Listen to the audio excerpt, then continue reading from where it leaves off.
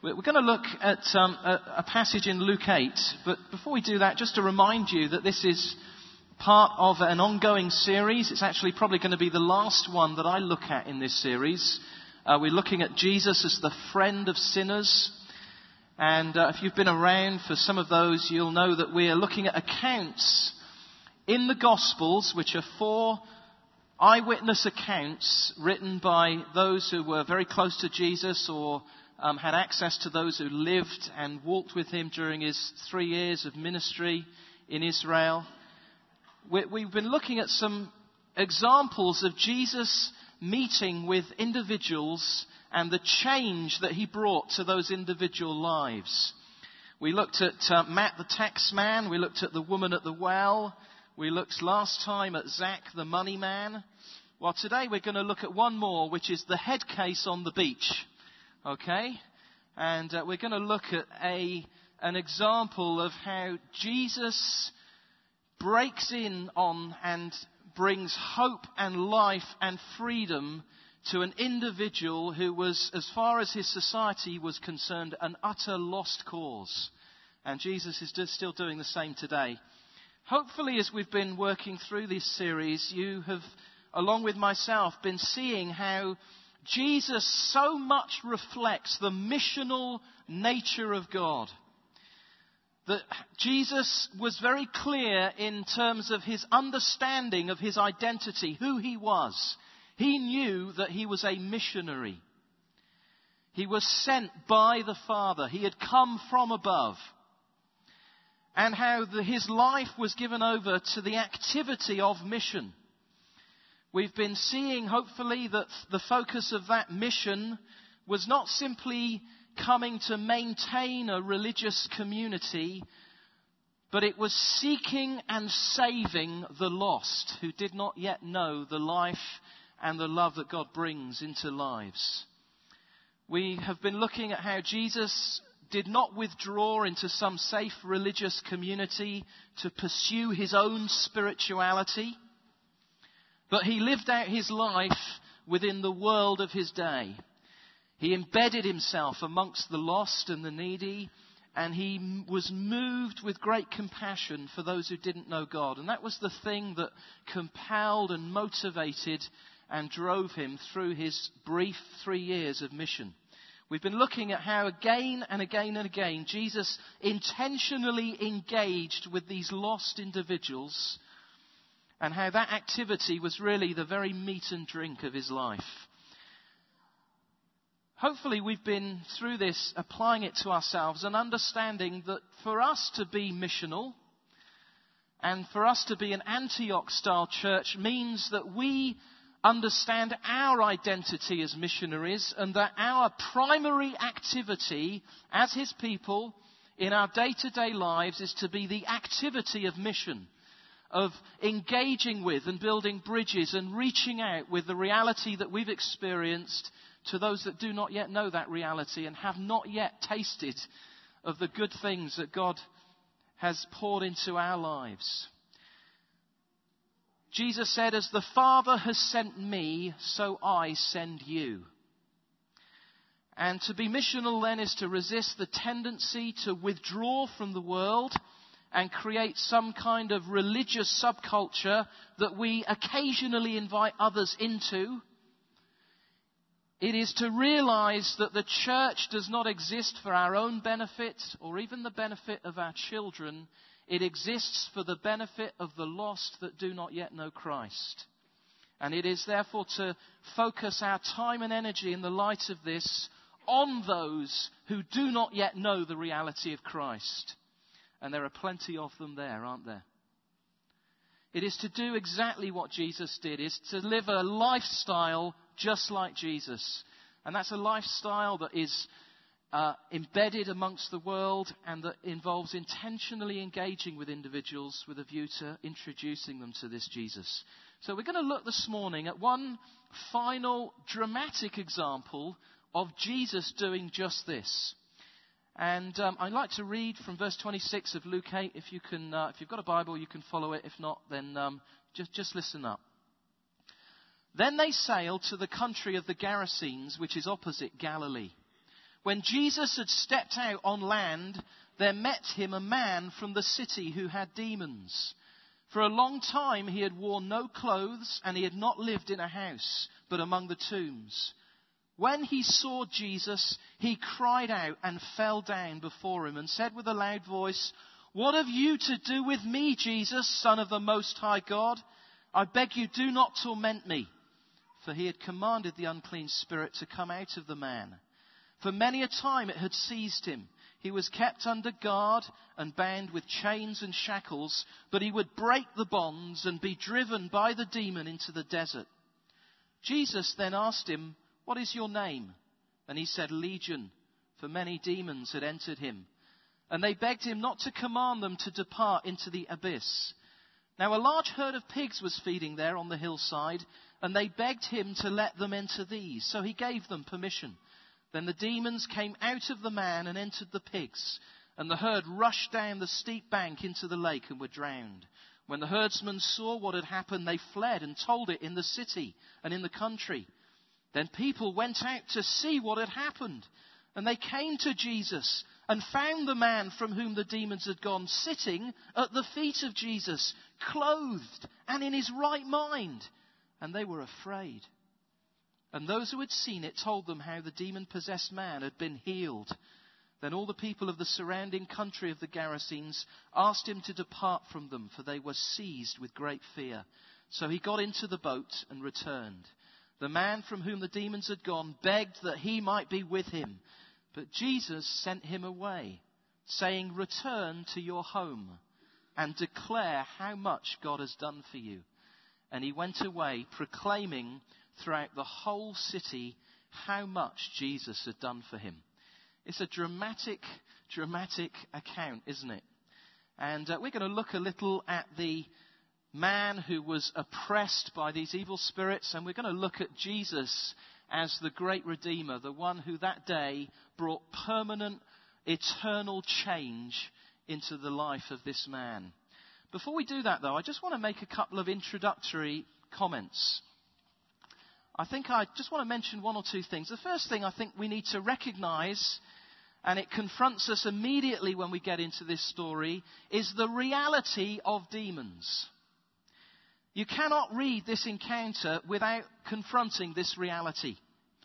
And when we read through the Gospels with our kind of Western worldview and mindset, it's very easy for us to kind of brush over or conveniently ignore this reality.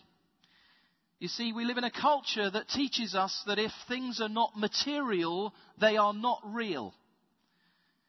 Behind our culture is a mindset, if you like, a worldview, a way of thinking that teaches us that reality only consists of what we can see and detect and measure and analyze. But that's not the worldview of the Bible. If we approach the Bible in that way, we have to conveniently ignore the many, many supernatural realities that are described. Or we may patronizingly explain them away as the result of a primitive culture, just trying to make sense of the world that they lived in. But if we accept the Bible as God's description of reality, we must accept that reality exists of both a material, physical world as well as an immaterial, supernatural world. And in fact, these two are part of a single world that God himself has created. Most cultures actually accept that view of reality. They have no problem with that. But for us here in the West, it's a difficulty for us sometimes.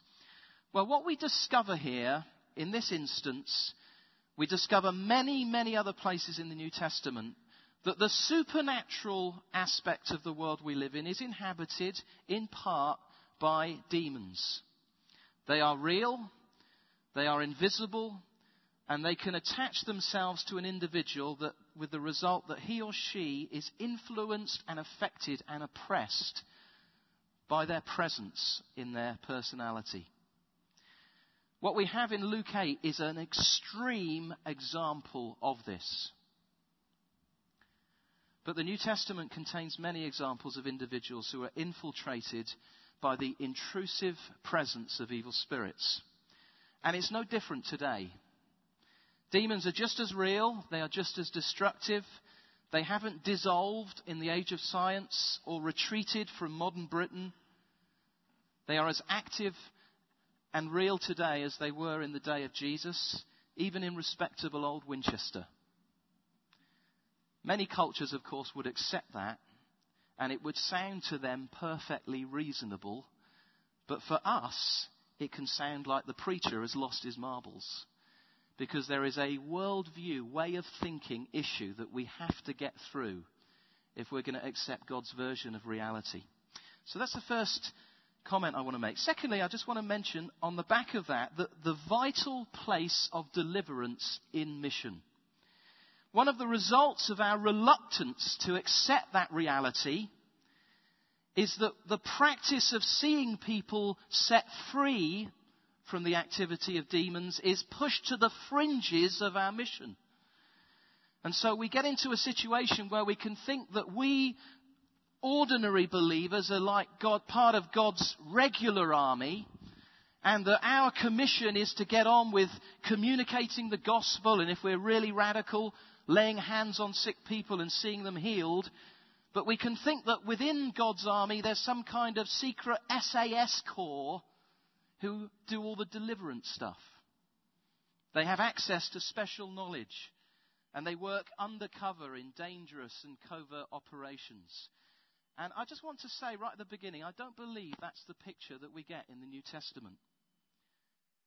What we find is that commanding demons to leave is part and parcel of ordinary mission for ordinary believers like you and me.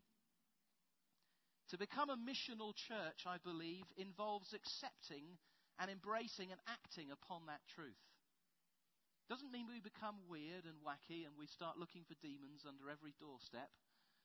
But it means that we accept that part of our commission is to deal with demonic oppression in lives as we come up against it in the course of our mission. That's exactly what Jesus modeled. Luke 4:18, he said that the Spirit was on him to proclaim liberty to the captives and to set at liberty those who were oppressed. When he commissioned the 12, he said, it says in Matthew 10 verse 1, he called to him his 12 disciples and gave them authority over unclean spirits to cast them out. Matthew 10:8, he said, proclaim as you go, saying, the kingdom of heaven is at hand. Heal the sick, raise the dead, cleanse lepers, cast out demons. The 72 also received the same commission. In Luke 10:17, we read of how they returned, having been sent out on a short-term mission trip to Jesus. And they said, Lord, even the demons are subject to us in your name. And of course, the Great Commission itself includes this aspect of our mission. Mark 16:17, and these signs will accompany those who believe. In my name they will cast out demons. So driving out demons is an integral part of our mission, and it's part and parcel of what it means to be a missional church, as we reach out with compassion to a world that does include many individuals who are severely oppressed by evil spirits. So let's look at the example here that we have. And I want us to look first of all at this lost cause that we find here. This man from the Gerasenes whose life was infiltrated by the harmful, destructive reality and presence of evil spirits. We have here, obviously, an extreme case. This man was clearly in a tremendously bad way. He's the kind of individual that today would most likely be confined to an institution or a hospital. The kind of person that we might consider to be far too gone. A lost cause. So infiltrated by the presence of evil spirits that he hardly resembles a human being. A complete head case. If the name Legion is any indication of how many demons were oppressing this single individual, then the reality was he was in a very, very bad way. And the fact is, his society had no solution to his oppression. There was no remedy. There was no therapy. There was no course that they could put him through that would bring healing and wholeness to his life. He was, as far as his society was concerned, lost and utterly hopeless. Let's look at some of the marks of his oppression. And I just want us to run through a list of features here that we have. Symptoms, if you like, of his demonic oppression. As we look at this, I believe it's possible to identify what may be some indications of oppression. Maybe in our own lives, you may be here this morning and you may identify with some of these things. But certainly as we read through this, I think we'll recognize that these are features in many ways of the society and the mission field that we've been called to engage with and to bring God's gospel into. As we look through these, I think we will recognize some. It doesn't mean that every disorder can be traced back to the influence of demons, and I'm in no way saying that. But it does mean that there are certain things that were true of this individual that may indicate some form of spiritual oppression. So let's just look one by one at some of the features of this man's oppression. First thing that we find is that this was a long-term disorder. Luke describes how this man had been in this condition for a long time in verse 27. So long, in fact, that his community had given up on him. He was not just going through a seasonal depression. This wasn't just winter blues. He had a deeply entrenched disorder, probably for several years, if not most of his life. No doubt his oppression had affected him for so long that it had actually become a part of who he was. The result of that, of course, was that he was probably just labelled the local headcase. And no one really expected this guy to ever change or be healed. He was a lost cause. He was unsalvageable.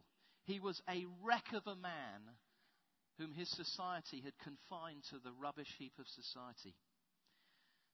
That's ultimately where the devil wants individuals to end up, isn't it? Demonic infiltration seeks to lock an individual into a long-term cycle of disorder. It seeks to produce such a deeply entrenched disorder that a person begins to own and accept that disorder as part and parcel of their identity and who they are.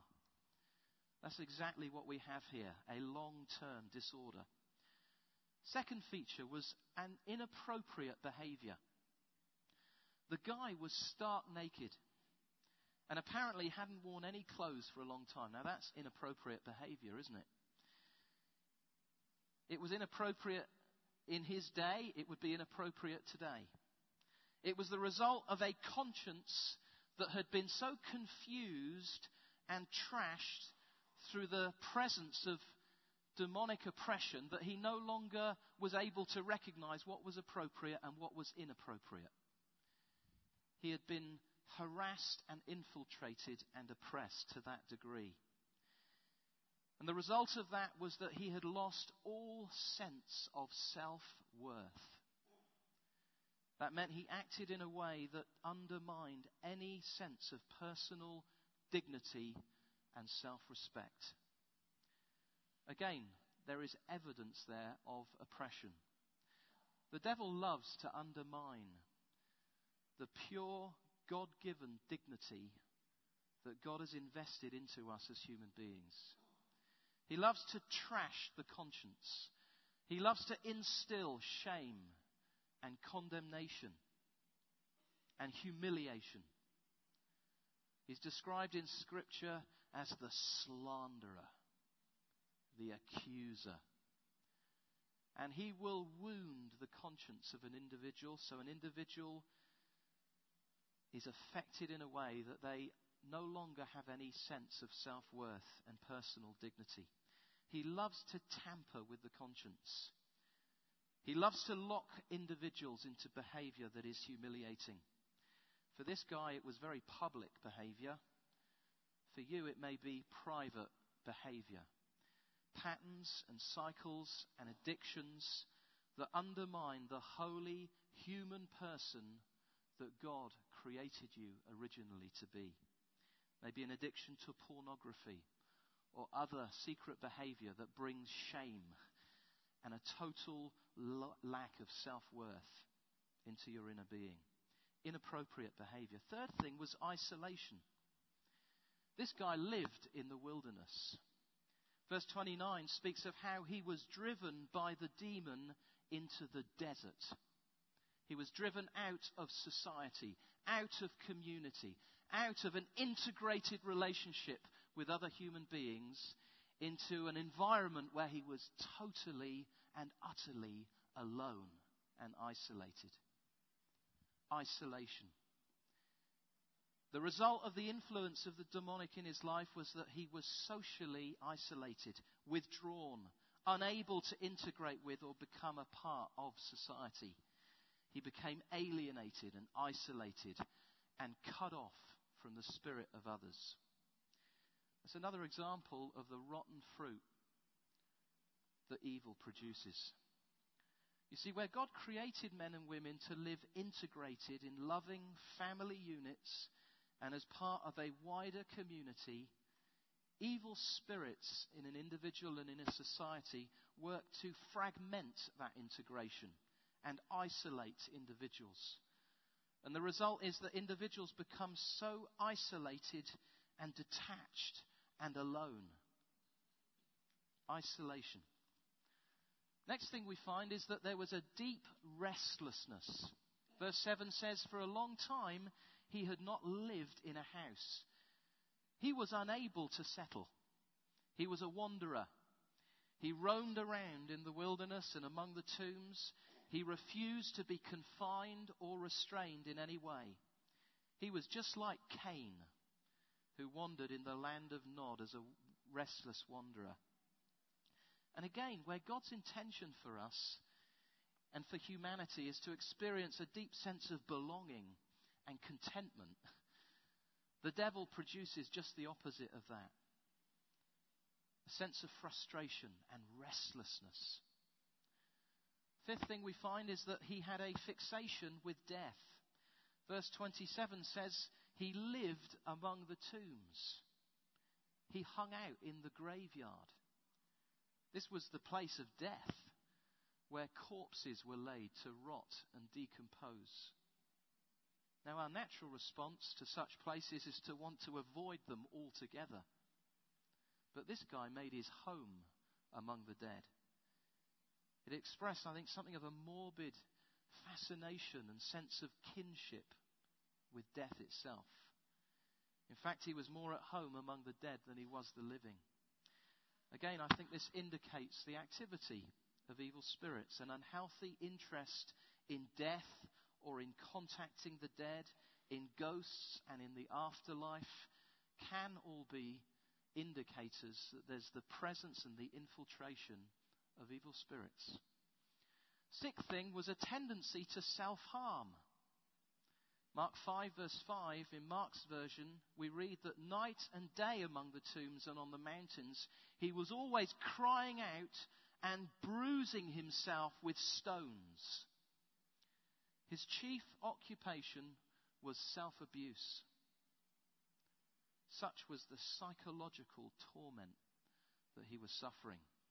He would cry out like some manic animal and would physically harm himself. Again, this is very clearly an indication of demonic activity.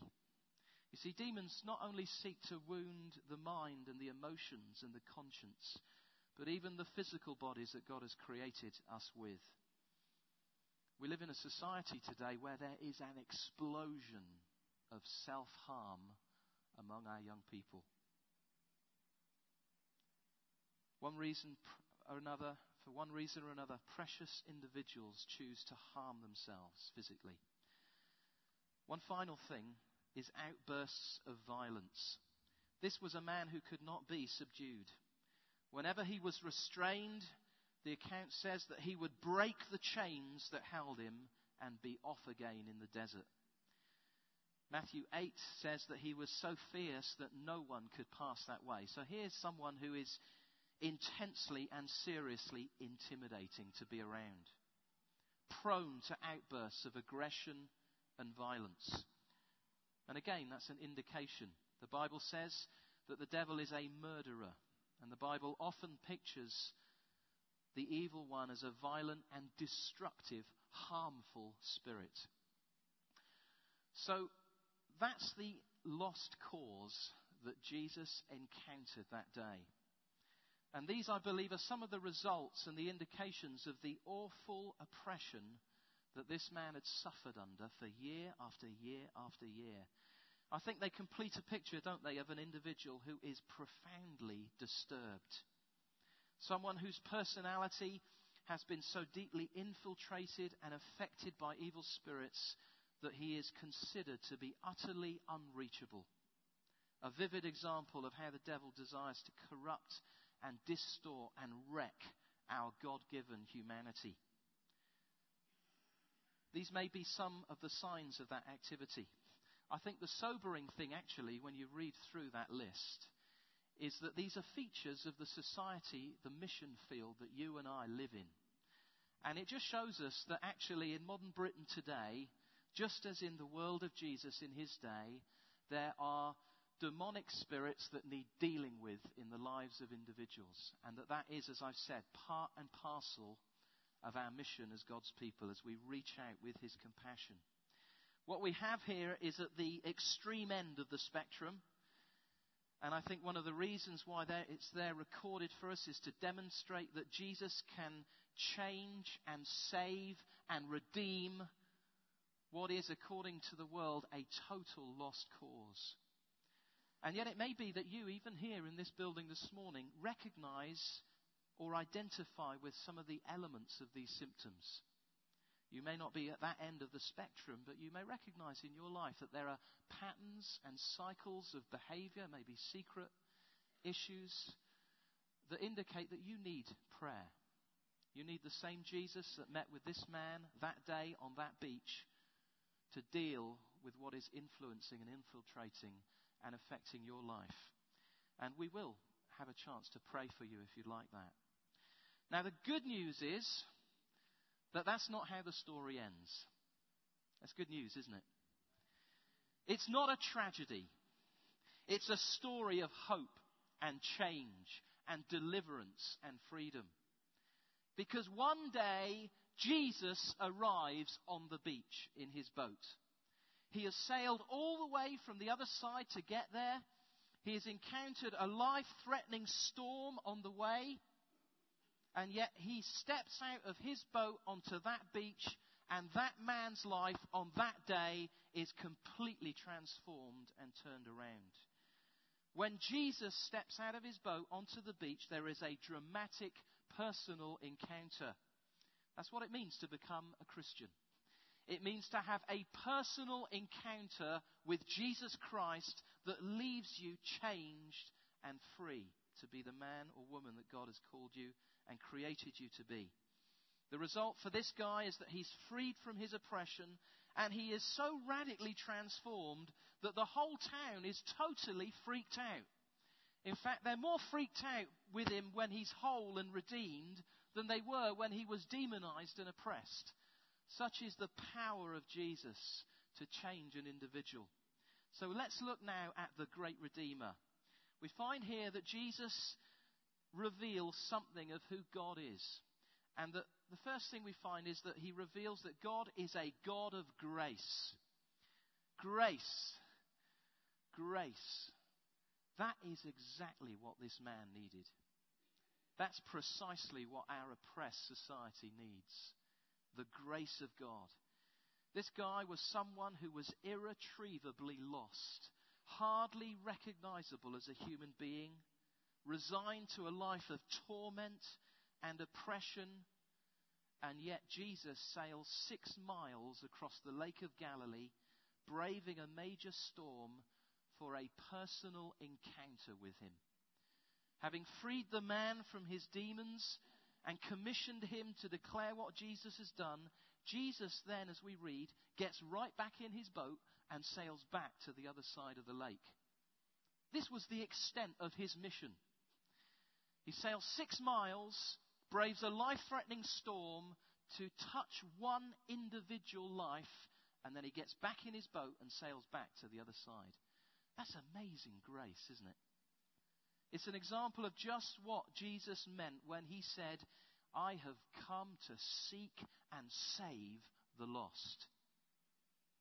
If it was me, I'd perhaps question the wisdom of a long and dangerous journey to meet with one individual who's a complete head case.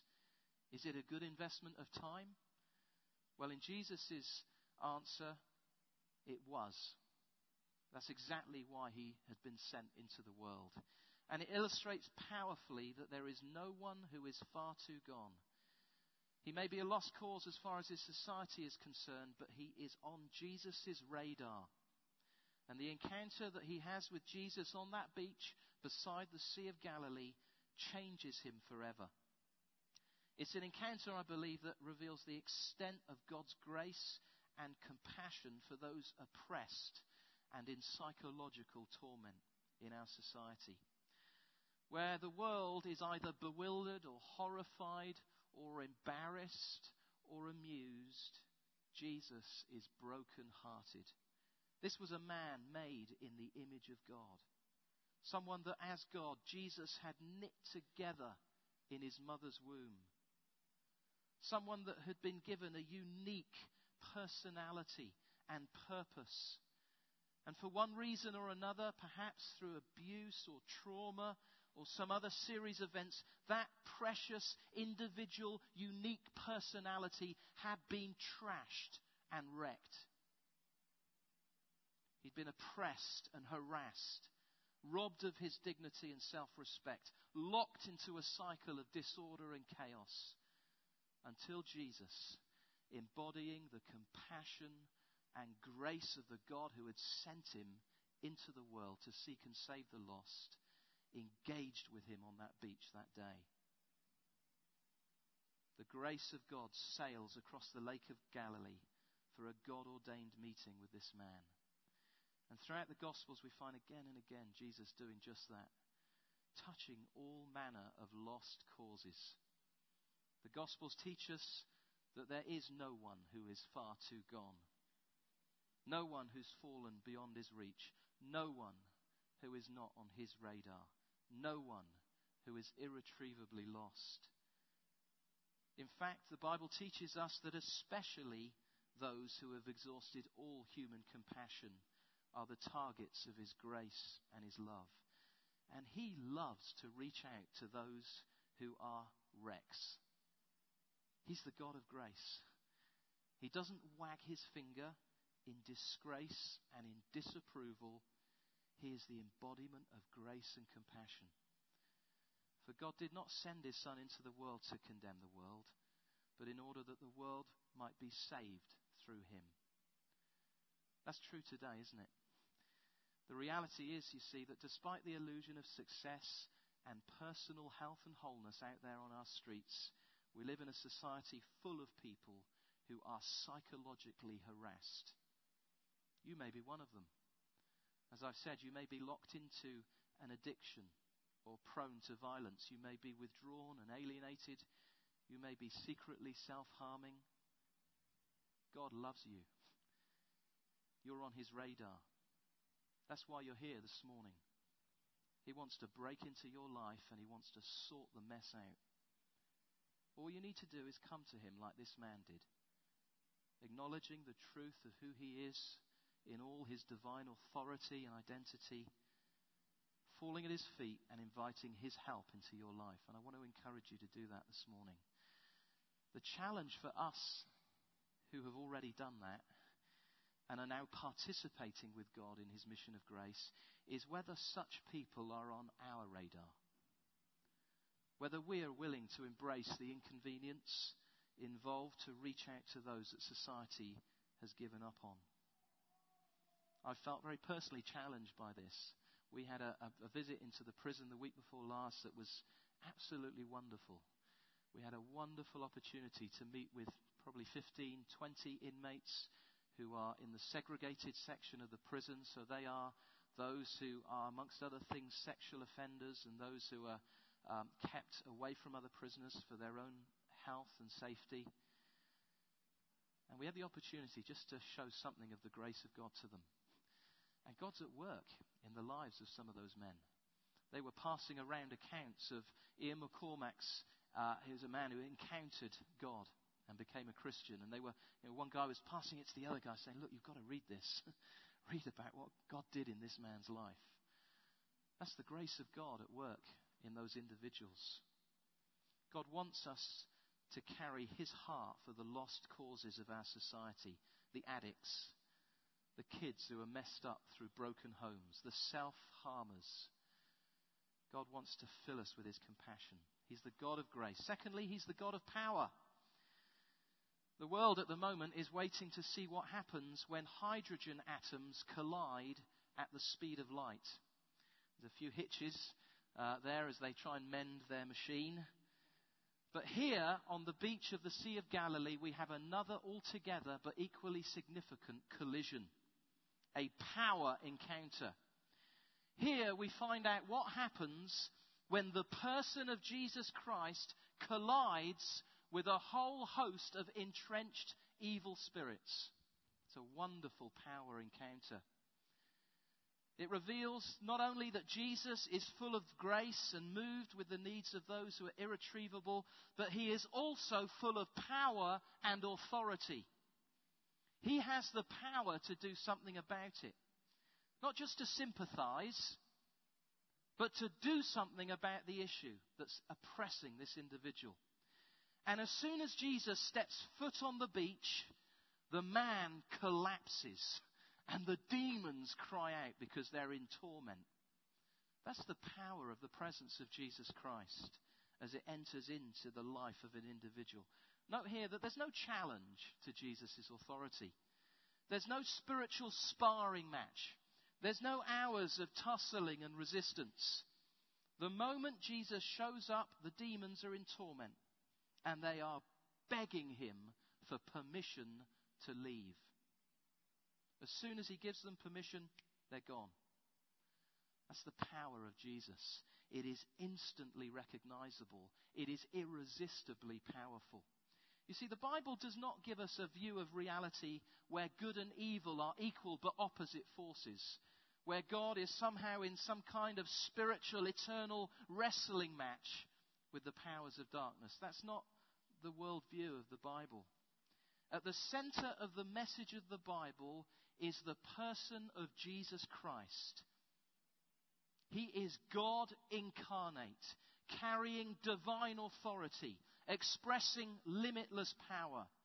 And as he engages in mission, he exercises that power and authority with great compassion. And again, demons instantly recognize it and are expelled. He is the God of power. The good news is that we have received that power and authority ourselves as his people. Jesus said in Matthew 28, all authority in heaven and earth have been given to me. Therefore you go and make disciples. And that involves dealing with oppression where we confront it in individual lives. So he is the God of power. He's also the God of change. What happens here as a result of this collision with the grace and power of God is complete transformation. And that's what mission produces. The mission of God involves rescue and restoration. It involves a multitude from every people group encountering the person of Christ, knowing the forgiveness of their sins and being restored to all that God originally intended them to be. That process continues throughout this lifetime, but it often begins with a dramatic experience of change that Jesus calls being born again. That was this man's story here. We find that as a result of experiencing the grace and power of Jesus, he's a man who ends up in happy submission to Jesus. Matthew says, or Luke says as well, that he ends up sitting at the feet of Jesus. It's a wonderful picture, isn't it? That's exactly where we end up when we collide with Jesus. Before this man had been wild and restless, unrestrained. And yet here he is now sitting in utter contentment at the feet of Jesus. No longer restless, in a posture of humility and submission to Jesus himself. Not fearful submission, but a recognition of who Jesus is. And as a result of being won over by his grace and delivered through his power. Well, that's where we all end up when we collide with the person of Jesus and respond to him. Happy submission to Jesus. We read next that he ended up in his right mind, thinking clearly. This man had suffered for years with nothing but psychological torment. He was harassed mentally. He lived on the edge of sanity itself. He existed in a crazy world of madness and delusion. But now, like the prodigal son, he comes to his senses. The reality of Jesus breaks into his mind. Light drives out the darkness, and his damaged mind is restored. He ends up also full of dignity and self-respect. Luke says that he ends up clothed. He's been locked, as I've said, into a cycle of self-harm and a complete lack of self-respect, running around starkers, bruising himself with stones, crying out like a manic animal. But now he's clothed and in his right mind. He's encountered the grace of God. And the result of encountering God's undeserved, unmerited love in your life is that you are left with a deep sense of self-respect and God-given wholeness and dignity. That's where this man ended up.